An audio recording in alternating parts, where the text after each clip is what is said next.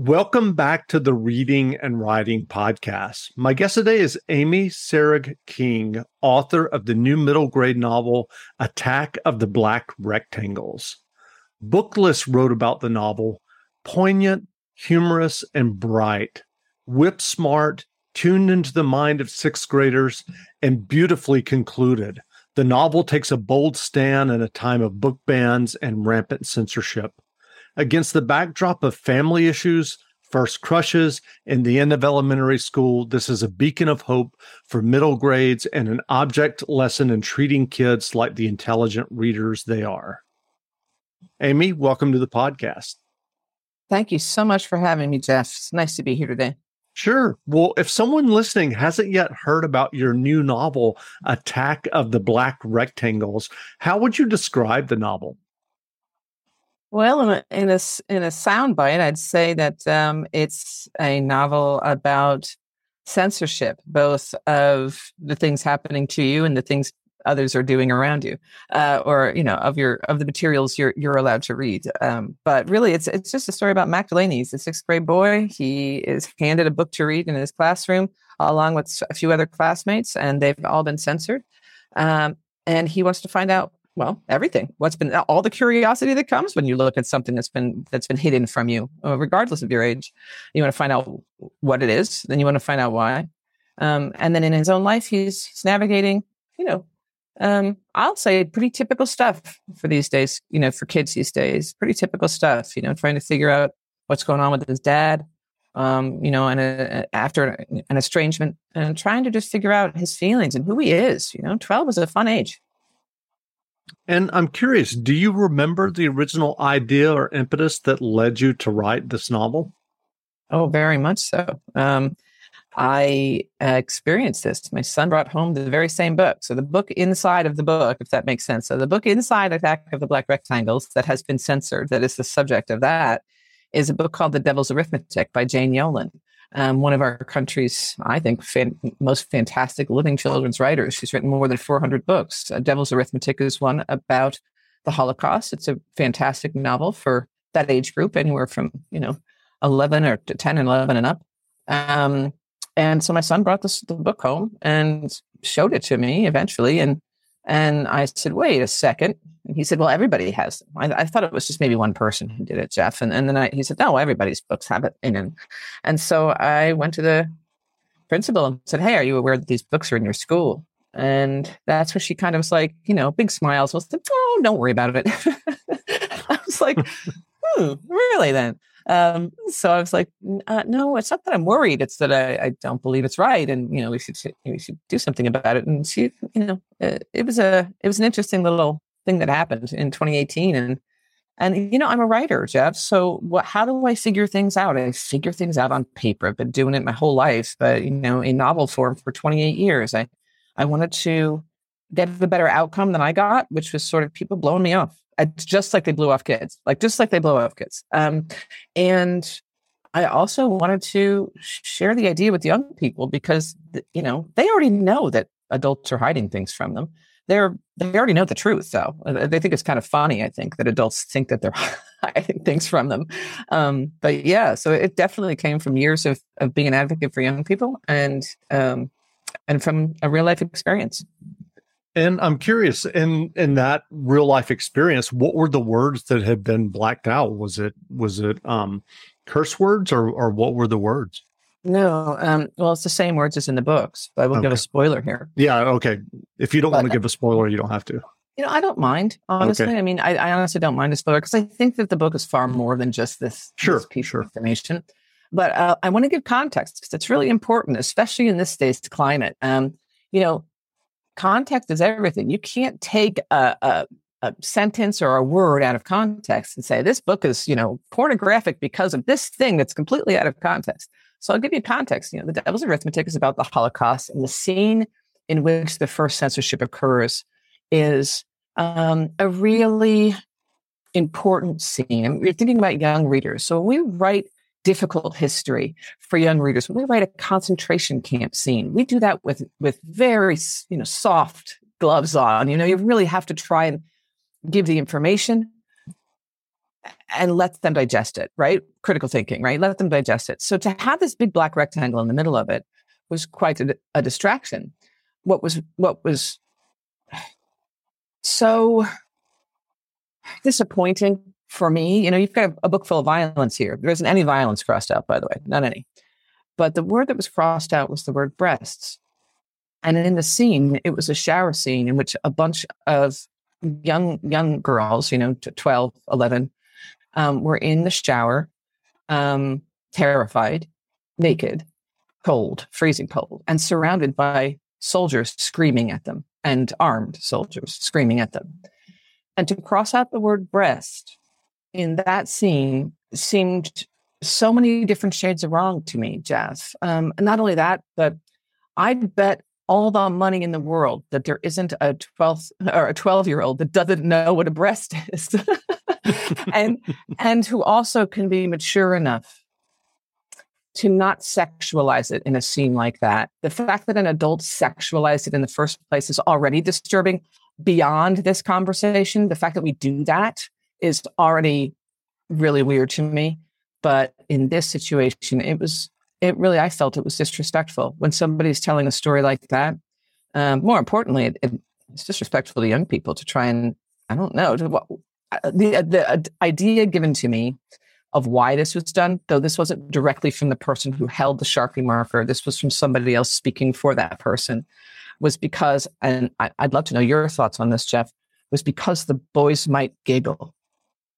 And the first thing I thought when that was said to me, well, the first thing I thought is, we'll tell them not to model like mature behavior, but more importantly, wow, you sure underestimate boys. What a way to take agency and intelligence and maturity and grace away from boys before you ever gave them a chance to giggle or not giggle. And so that's really what the book explores, that part. And that was the bonus of being able to, I guess, work it out on paper. Sure. Well, I'm curious. I mean, at this point, it almost feels like book banning and censorship has become woven into Americana, especially if you look back at the 1950s. There was a huge moral panic that comic books were going to ruin the country's youth. And now here we are 70 years later, as you've given the example in your own life of censoring the word breast, but then we also have a very concerted effort to ban books that have any LGBTQ or BIPOC characters. Mm-hmm. I mean, you've obviously tackled this topic in this novel, but I'm curious on a personal level, what do you think about this most recent wave of book banning and censorship? Well, I think a lot about it. It's, this isn't my own, I've written library policy. I've worked on library boards. So I do know my way around sort of censorship and how people challenge books and this sort of thing. At the moment, I find the reasoning behind it interesting, because especially these bans are specifically these lists, because they are lists. They're lists of books that people who haven't read the books are going locally and trying to get the books removed based on what someone else told them to do. So first of all, you got people doing what they're told. That always raises an alarm with me. And I get my inbox gets letters, and in those, it'll be like, I didn't read your book, but here's what I think about it. And it's like, I couldn't do that, Jeff. I couldn't write to somebody and be like, Jeff, I never listened to your podcast, but here's what I think about it. Right? I couldn't do that. I just not. I'm too much of I would do it after I listened, and perhaps I could find some things. But you have people doing what they're told, so you've got that. But then you also have them doing it and repeating the idea that they're trying to protect children without noting, apparently, that children is a plural. That includes every child. That includes gay children. That includes trans children. That includes Black children, BIPOC children, all children of color, refugees. That means everybody, every single person. That's what children means. And so what they really mean when they say they're protecting children, they mean a specific kind of child. They don't mean all children. And, I don't think they understand, or actually, I think they do understand. I think they don't care that their actions are actually harming other children. So when you take And when you attack, let's say, LGBTQ books, you are attacking the identities of human beings who happen to also be young and impressionable and, up and down some days, like all of us are. I hate that we only give, fluctuating emotions to young people. I think that's a disservice. But I think at the moment, I'm here to lift up young people and to lift up their voices and to remind them that their voices and their feelings matter, and to remind them that somebody out there sees them as the intelligent, capable, savvy people that they are. They already know the truth. And so when these people who are just doing what they're told try and take away, information, places where they can see themselves, places where they can feel welcome. Because that's why I write books, because I read books that made me feel welcome, right? Mm-hmm. That they're actually hurting kids. And I don't understand that. I just can't do that. So I have to go in. And even yes, I'll absolutely support a kid who doesn't agree with me. Of course I will. Sure. To me, that's what I've been doing my whole life. I try and I don't know. I try and lift up young people and try and lift up people, give people the choice, the opportunity to do what they need to do for them in their life. And even if it's them who's trying to shut me down, I still think that that's a good thing to do. Sure. Well, I'm curious, what was your initial writing journey that led you to writing your first stories and getting your first novel published? Oh boy, Jeff. Well, I wrote my first novel. I lived in Ireland for about 10 years, and I'd always wanted to write, but I kind of didn't think I could. It was one of those things that we put ourselves down, right? Again, young people, we're like, oh, I could never do that. But I moved to Ireland, and as a sort of, I don't know how to explain what got me to the actual typewriter. What got me to the typewriter was reading a lot of great books, but also being a stranger in a strange land and being kind of writing for survival. I don't know how else to put that. I don't know how, I won't go too deeply into it, but that's really what I was doing. I was trying to, I guess, parse out life as it happened. But I wrote 8 novels over the span of 15 years. And I collected more than 500 rejection letters from agents on both sides of the Atlantic. I was allegedly too weird as a woman my work was too weird. Women weren't going to understand it. And I was like, wait a second, why do you think only women are going to read my books? I'm a Vonnegut fan from way back. I like weird, I like surrealism. I like strange stuff. So I guess I was writing what I loved. And so it took 15 years to finally get my first book published. I was 24 when I started writing novels, and I was 40 when I got published. And then from there, it's been a very slow but very steady road. I write every day. That's what I do, and I'm always working on something. So I'm very grateful to be where I am, and I'm really grateful that I landed in young adult. At first, I didn't really know that existed. When I lived in Ireland, that didn't exist really. I'd never heard the term, and so when I came to America, someone said, "Hey, you start your books always in the teen years. Why?" I'm like, because that's what they call them. The formative years. You're forming. And so technically, how you form really matters, and why you form the way you do really matters. And this goes back to Attack of the Black Rectangles in a way where it's sort of like, if you're keeping things from kids and therefore you're saying, I don't trust you. Well, then what is a person who feels like no one trusts them? How do they develop? And that sort of thing, like these sorts of things. But yeah. And then from there, I was very fortunate that my second novel, won a Prince Honor Award from the American Library Association, and it, I was honored by that. But as a writer, especially a writer who did that for 15 years, banging my head against a wall, it inspired me to keep going, and it got me into schools to meet young people here and be able to and be able to sort of remember that was my favorite place. Like being a young person, helping young people was always my favorite place. So I get to be back in that place now, in a way now. And I've said this in lectures at the college where I teach, but, I sometimes I wonder if I write the books, to write the stories, or if I just continue to write books so that I can get in and just empower young people, like in every possible way in their schools or in their communities. So in a way, books are a vehicle, right, for the work that I do, which is, advocate for the voices of young people. Ohio, ready for some quick mental health facts? Let's go. Nearly 2 million Ohioans live with a mental health condition. In the U.S., more than 50% of people will be diagnosed with a mental illness in their lifetime. Depression is a leading cause of disability worldwide. So why are some of us still stigmatizing people living with a mental health condition when we know all of this? Let's listen to the facts and beat the stigma. Ohio, challenge what you know about mental health at beatthestigma.org. That's great. I'm curious, what kept you going for 15 years? I mean, some people may have given up after novel 5 or 6. Yeah. Well, I think a lot of it has to do with my situation. Like I was a self-sufficient. I bought a farm in Tipperary in Ireland, and I was self-sufficient.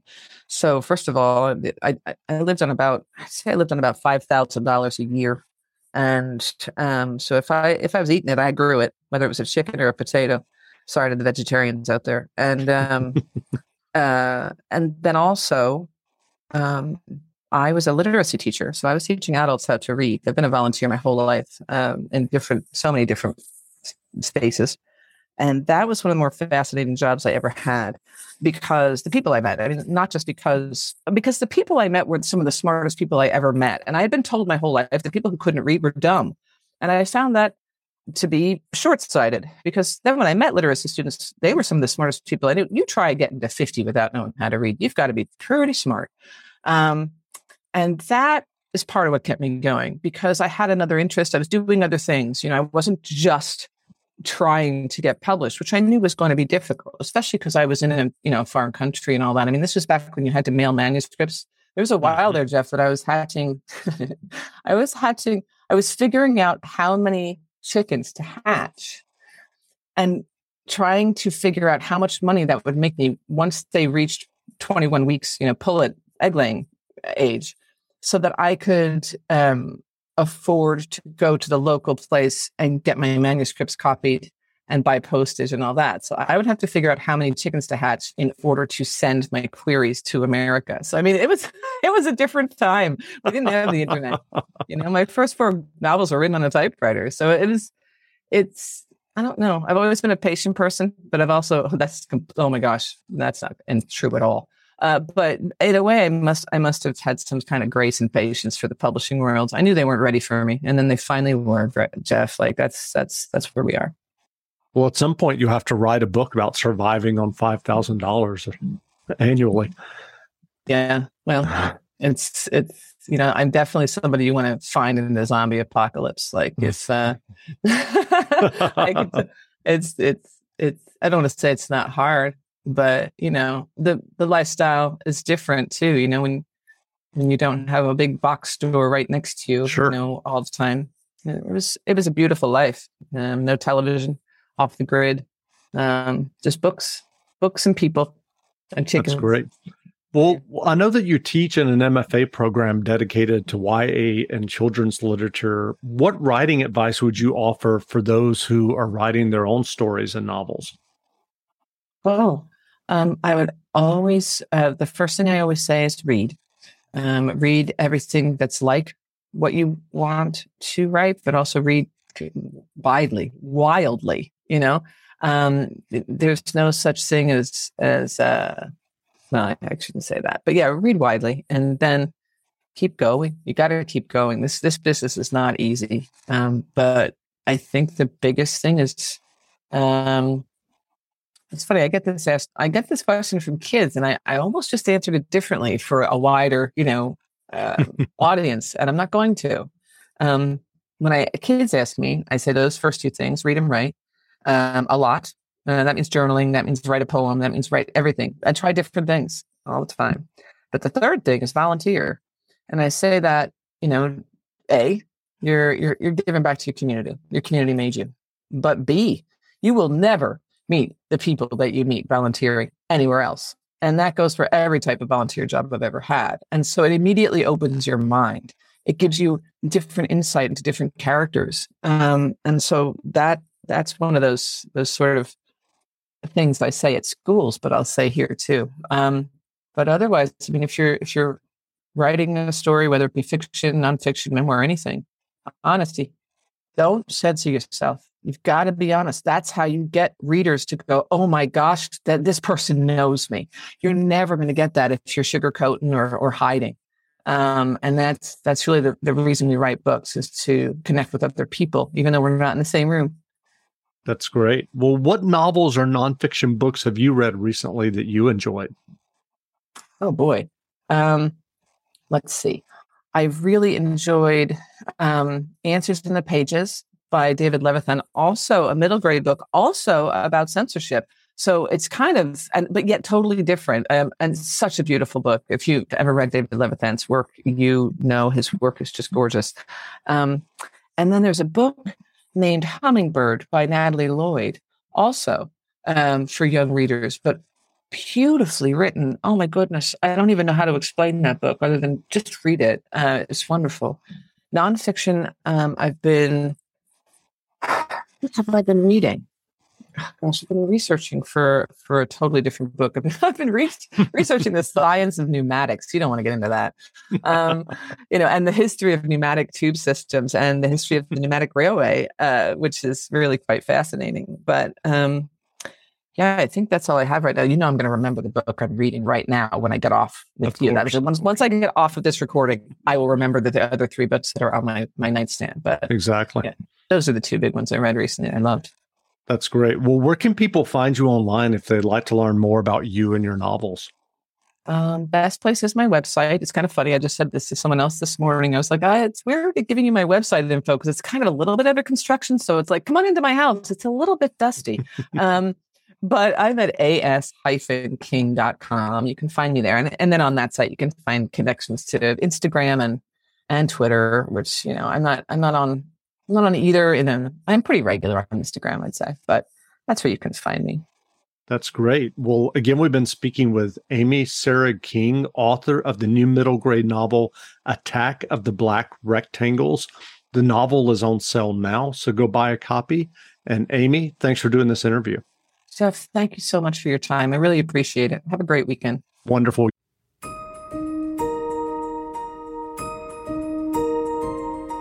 Scholastic Audio presents Attack of the Black Rectangles by Amy Sarah King.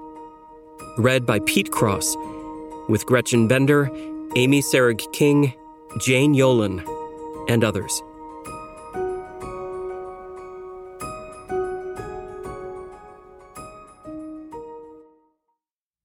When I get home from school, Dad is in the garage working on Granddad's old car.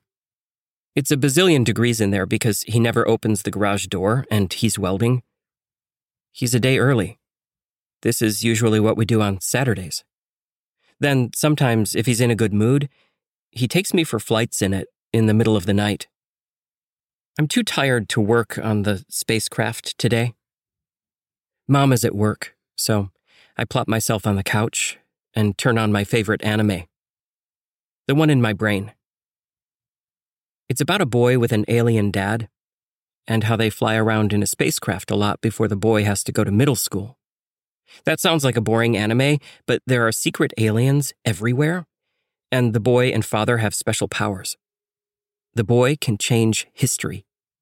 The father can melt your whole body just by looking at you a certain way.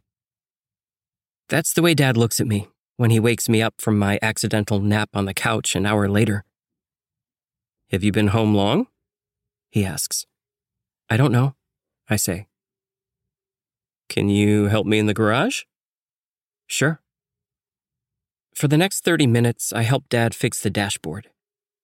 I hear the phone ringing in the house, but I'm holding a piece in place while he tightens something underneath with what looks like a weird space wrench. When we're done, we cover it with a tarp, and he leaves right before Mom gets home. She thinks it's just a vintage car, specifically a 1967 Volkswagen Karmann Ghia convertible. I don't ever tell her what Dad says, because he made me promise not to.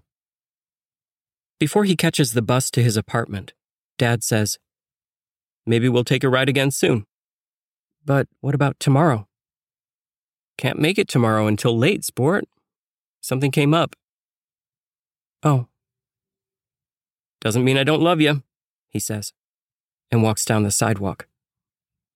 Fact. Aliens lie, all the time. I can't find grace for that yet, but I'm trying. When I come inside, Mom tells me, Marcy called and wants you to call her back and have your book with you. She's making dinner and has a wooden spoon in one hand and a spatula in the other. Which book? I ask, while I wash the grease off my hands. Something about a circle? She says. Lit circle book. That's what she called it. Can you set the table? I set the table, but don't get the book. I'll call Marcy back after we eat. Over dinner, Mom asks what book we're reading, and I tell her. Then I say, it's about the Holocaust. Tough topic, Mom says. Damn tough topic, my granddad says. Mom scolds him for cursing. Things get quiet at the table. Granddad adds, I've been to the camps. You can barely breathe there, even half a century later. Horrible. And I know horrible. Granddad served 2 tours in the Vietnam War and has a Purple Heart Medal. He knows horrible. We go on eating, and Mom tells us a little about her day. She's developing a new program for grieving kids, and she has her last campfire group next week. They make s'mores and sing songs, and she says she loves every minute of it. I'm proud of you, Granddad says. Just doing my job, Mom replies. You help 100 people every week. Just take the compliment, okay? Your mom would back me up on this, he says, laughing. Mom smiles at him, and then me. And then the 3 of us get up and clear the table and load the dishwasher. When I call Marcy back after dinner, I don't bring the book. I left a detailed message to save us time, she says. It's a Friday night. Who cares about time? When you see what I'm about to tell you, you'll understand. I walk to my backpack in the hallway and get the book. I roll my eyes the whole time. Leave it to Marcy to expect efficiency on the weekend. Got it. Open to page 93. I do. And I see it right away. Oh. There is an ugly black rectangle over some words. I talked to Hannah an hour ago, and her book has the same stuff. Go to page 117, she says. I turn the pages. There's another ugly black rectangle over more words. The library opens at 10 tomorrow, Marcy says. Want to meet me there? I'm still staring at the black rectangles. I thumb through to see if I can find any more places that are like it, but this is it. 2 areas of the book that are blacked out so well that the ink bleeds through to the other side. Why would anyone do this? I ask Marcy. I don't know, she says. It's even the winner of the National Jewish Book Award. Yeah, she says. Whoever did this has some nerve. I mean, it's not like a kid's book would have anything that bad in it, you know? Read around the black parts, she says. Can you figure it out? Page 93 is a really hard page to read. It's a scene in the showers at a concentration camp. There are girls our age there, and they're naked in the shower room. Surrounding them are Nazi soldiers. When the water turns off, the soldiers yell at the naked girls to move. When they move to the next room, they aren't given clothes to wear and are freezing. Even with a few words crossed out, it's a terrifying scene, and my stomach hurts. Page 117 is harder to figure out. I'm not sure what the scene is about, but it has something to do with little children having to hide in enormous piles of garbage at the concentration camp. Disgusting, but not as terrifying as the shower scene. I say, I can't figure it out. What could be worse than this scene? I don't know, Marcy says. But tomorrow, I'm going to find out.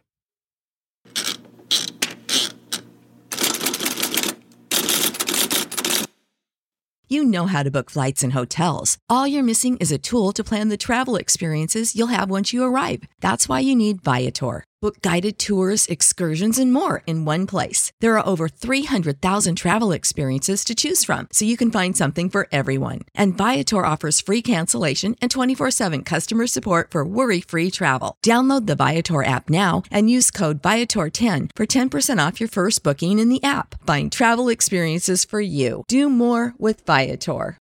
Without the ones like you, who work tirelessly to keep things running, everything would suddenly stop. Hospitals, factories, schools, and power plants, they all depend on you. No matter the weather, emergency, or time of day, you're the ones who get it done. At Grainger, we're here for you with professional-grade industrial supplies. Count on real-time product availability and fast delivery. Call, click Grainger.com, or just stop by. Grainger, for the ones who get it done.